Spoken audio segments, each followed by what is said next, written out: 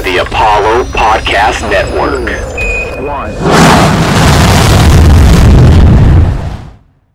Welcome back to the Road to Glory podcast. I am one of your co-hosts, Apollo Dez, and college football is up and running, and we're headed barreling down to week 2.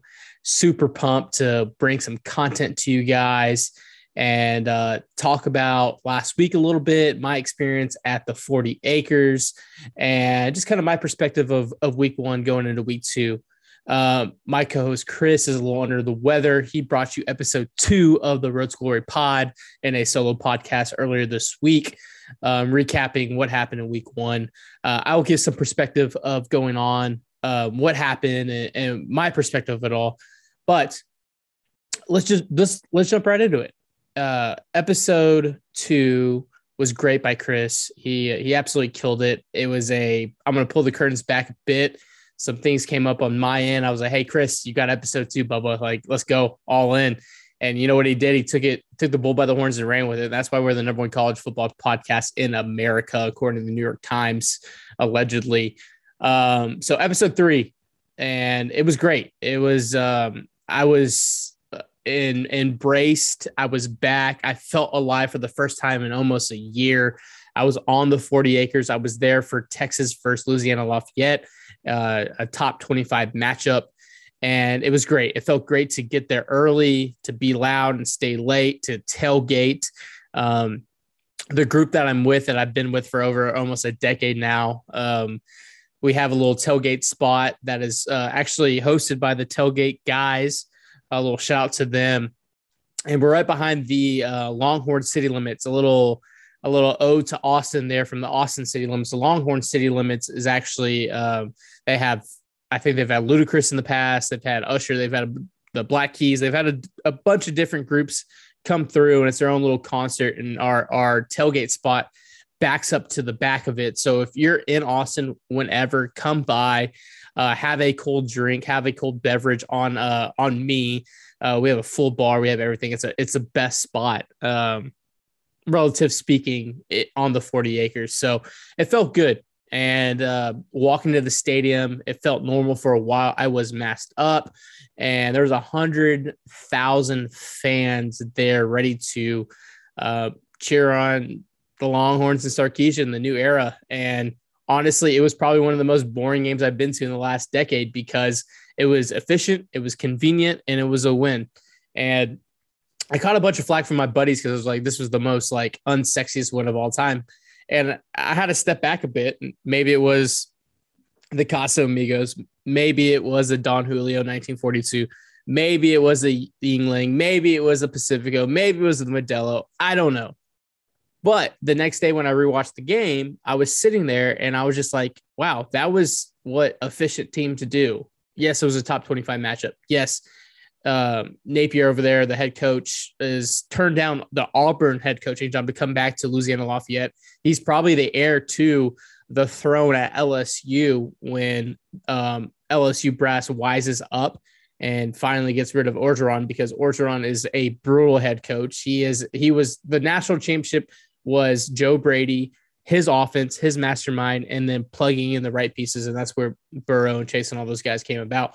But Napier's going to be the guy that usurps Orgeron. And so you had a team that had top returners. I think they returned the most in the country for a top 25 team. And Texas, with a redshirt freshman quarterback, took care of business. It was efficient. It was clean. It was honestly, other than it being hot in the stands, it was boring. And I guess that's what good teams do.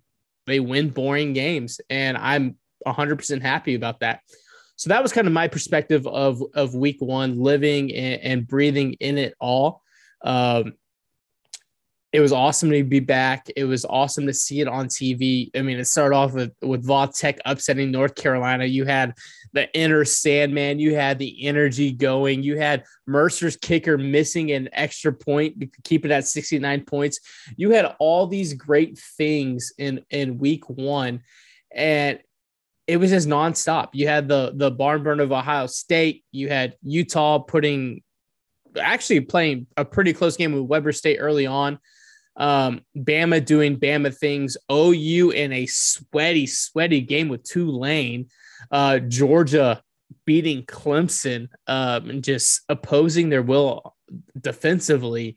Dabo, you're in trouble, Bubba. You had A&M in a sweaty game with Kent State early on before they pulled away and their defense did defensive things. Iowa State looked bad. Cincinnati did Cincinnati things. They look good. Oregon, in a sweaty game with Fresno State, and they won by a touchdown, but they head to Columbus, and I think they may get run out of the stadium. Penn State upsetting Wisconsin, USC doing USC things, Florida taking care of business, UCLA upsetting LSU, and Drunk Des apparently put $100 on LSU to win that game. So lost $100 there, ended up a winner on week 1, which I was happy about. It's always great when you get a little payment from your bookie, but it could have been a lot more. Had a 5-team parlay with LSU being the last leg. And I guess after the game, we got sushi at my favorite restaurant in Austin, Texas at Tomodachi Sushi, no free ads. I had a little sake. Actually, I had having a lot of sake, a whole premium bottles worth from one of the guys on the table. And next thing you know, I bet $100 on LSU to win. So it was a double loser there. Washington getting upset by Montana. Wow. Is the Pac fraudulent? And Notre Dame absolutely in the game of the year through week 1, surviving and advancing. It felt a lot like Notre Dame versus Texas when Texas was back. The Florida State is back because it was the boating game. They're honoring the late great head coach. Florida State has been a subject of what the heck is happening over there. And I'm going to hand up on me. It was a 2-possession game in the third quarter, and I went to bed. I mean, I put on some Netflix. I ignored the game, just, bada bing, bada boom, hanging out on a Sunday night. And then I got a text from a buddy who was like, hey, this really reminds me of the Texas back game. And I was like, what do you mean? He goes, are you not watching? And I flipped the game on. I go, oh, shit. I missed a really good game. So I got to see the end of the fourth and into overtime. It was really cool to see Mr. Milton come back from that gruesome injury and lead that comeback. Just to fall short in overtime, which sucked. College kickers, man, it always happens. But that was kind of my week 1 perspective. And I know Chris touched on it on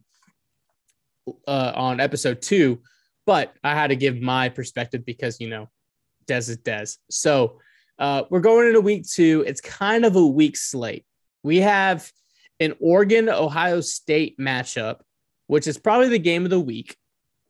And it's at 11 a.m. Central Time. 11 a.m. You have number 12 in the country traveling to Ohio State, to Columbus. Ohio State is favored by 2 touchdowns. Over-under set at 63.5. Look, Mariota's not walking through that door. I get that. I understand that. The guys, I don't know what Cristobal's doing. Hopefully he got the guys there 4 days earlier, because if they didn't, that's a 9 a.m. start for the Oregon Ducks. Terrible timing of this all. This should be the primetime game. This should be the ABC game, and I don't get it. But before that, Friday, by the time you hear this, on September 10th, you have Coastal Carolina versus Kansas. Coastal should take care of business there, even though Kansas did win week 1 and they stormed the field. Good for them. But the slate in the top 25 is weak, guys. I'm not going to lie. Auburn takes Alabama State, Florida versus South Florida, Virginia Tech, who just entered the top 25 this past week after their upset win of North Carolina. They have a no-name matchup. And actually, you know what? This is what we're going to do. We're going to call a timeout. We're going to hit an audible, and I'm going to run down the top 25 because we didn't do that. We skipped over it. And that's on me. Hand up. So top 25 real quick.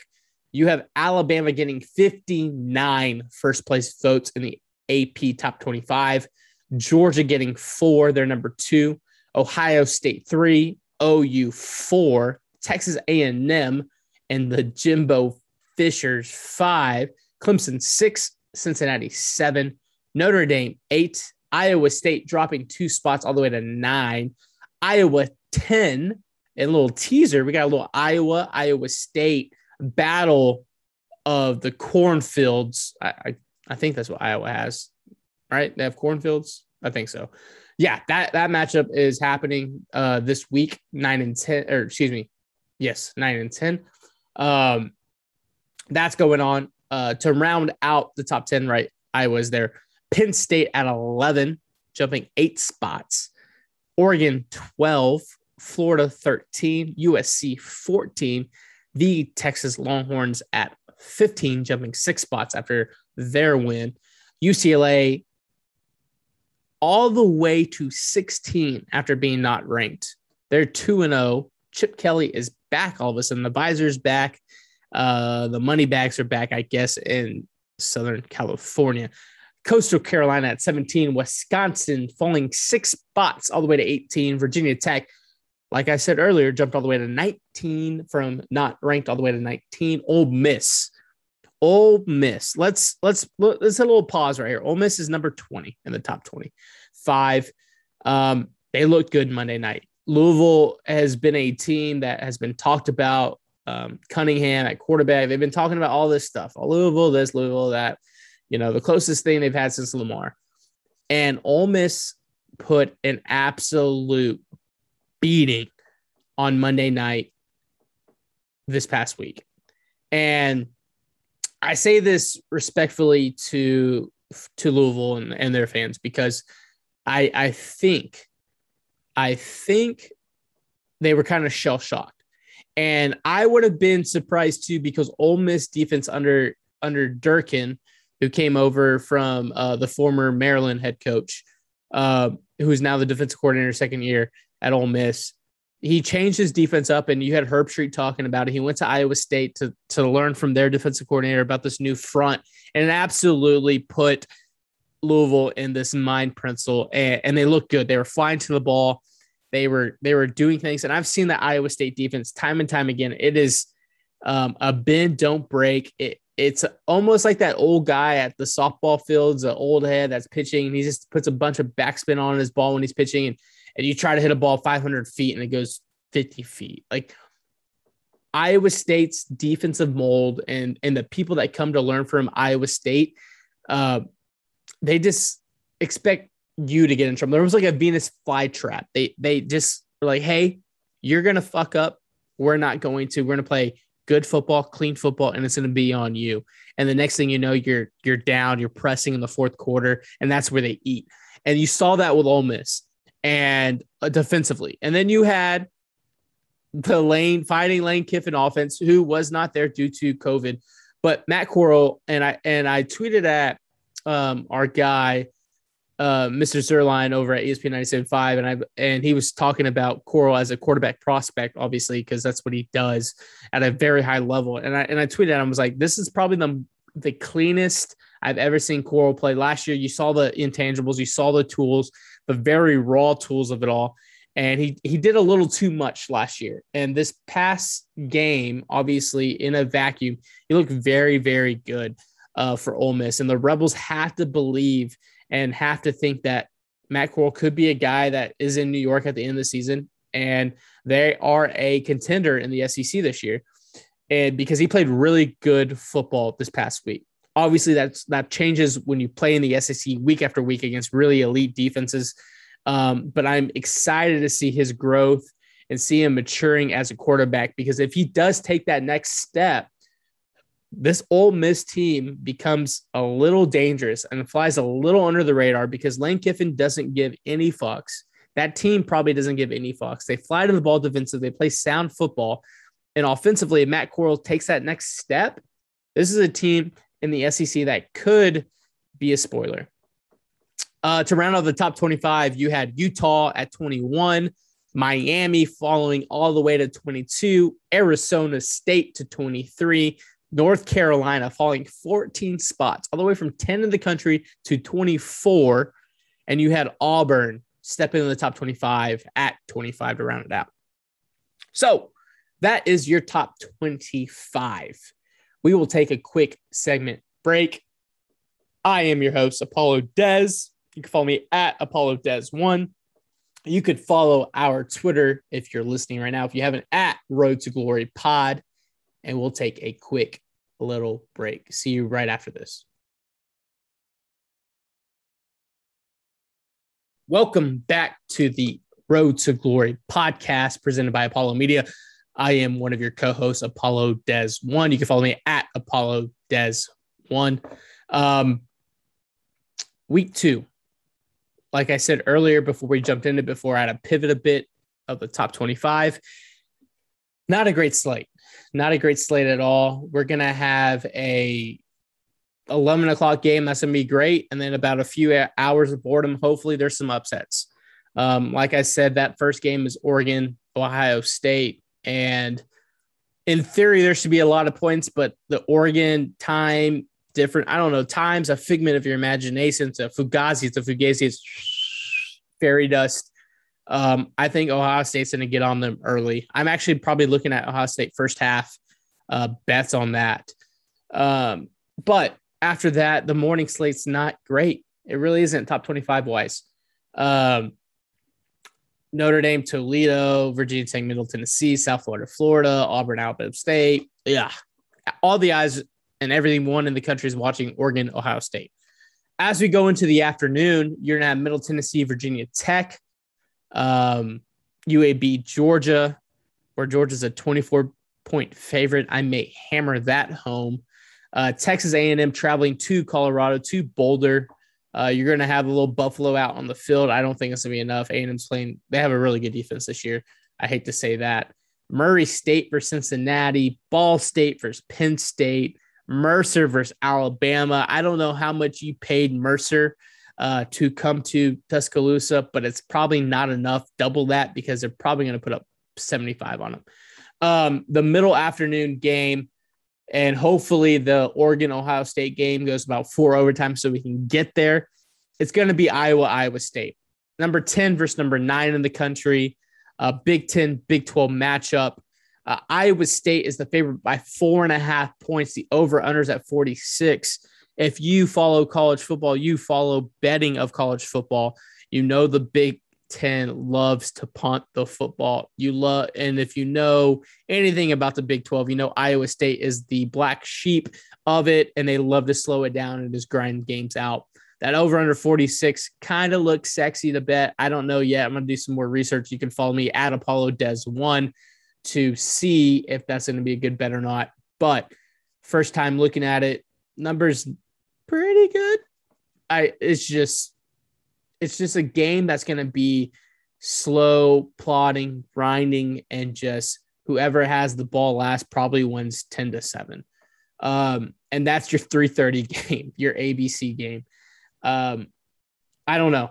You can never argue about a top 10 matchup in week 2. You got to be happy about that. Things happen in Ames that are really weird.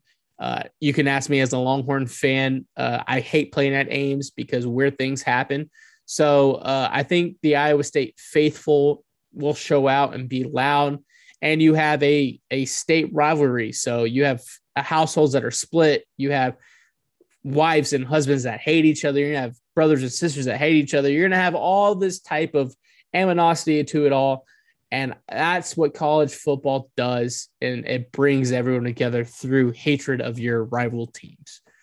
As we go into the late afternoon games in the top 25, you have Clemson versus South Carolina State, cupcake game. You have West Carolina versus Oklahoma.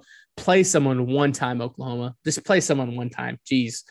The primetime game at the 6 o'clock state, and that it may be subjective and it may not be a rational thought, but you have Texas, my Longhorns, on the road at unranked Arkansas. It's going to be a crazy woo pig suey matchup. I can feel the hate. I could feel the energy, and I could just feel the SEC in my bones. And I'm just glad Texas is coming into a conference that needs a conference to be elevated by the presence of the Longhorns and Texas. So they had the first matchup of many matchups coming for the foreseeable future. an old Southwestern Conference matchup as well. There's a lot of rich history there. Texas is a 7-point favorite on the road with a redshirt freshman quarterback. I don't know if I like that. Arkansas, you have Jalen Catalon, who was a guy that Texas wanted. I'm a recruit nut, so I follow that all. The dude's an All-American. He is a beast and is someone that's going to be probably another All-American this year because he just flies all over the place. Great game on ESPN at 6 p.m. And then as we go, there's not really much going into the later evening. You have Miami versus Appalachian State, Wisconsin versus Eastern Michigan, Ole Miss versus Austin Peay, North Carolina, Georgia State, Utah, BYU. Seems like a really good game. And I think that's going to be our late night 9 p.m. game that we sit and watch just because we're just like, oh, man, we've been drinking all day. We've been barbecuing all day. I'm this food coma. I'm kind of drunk. I don't know what to do. Let's watch more football.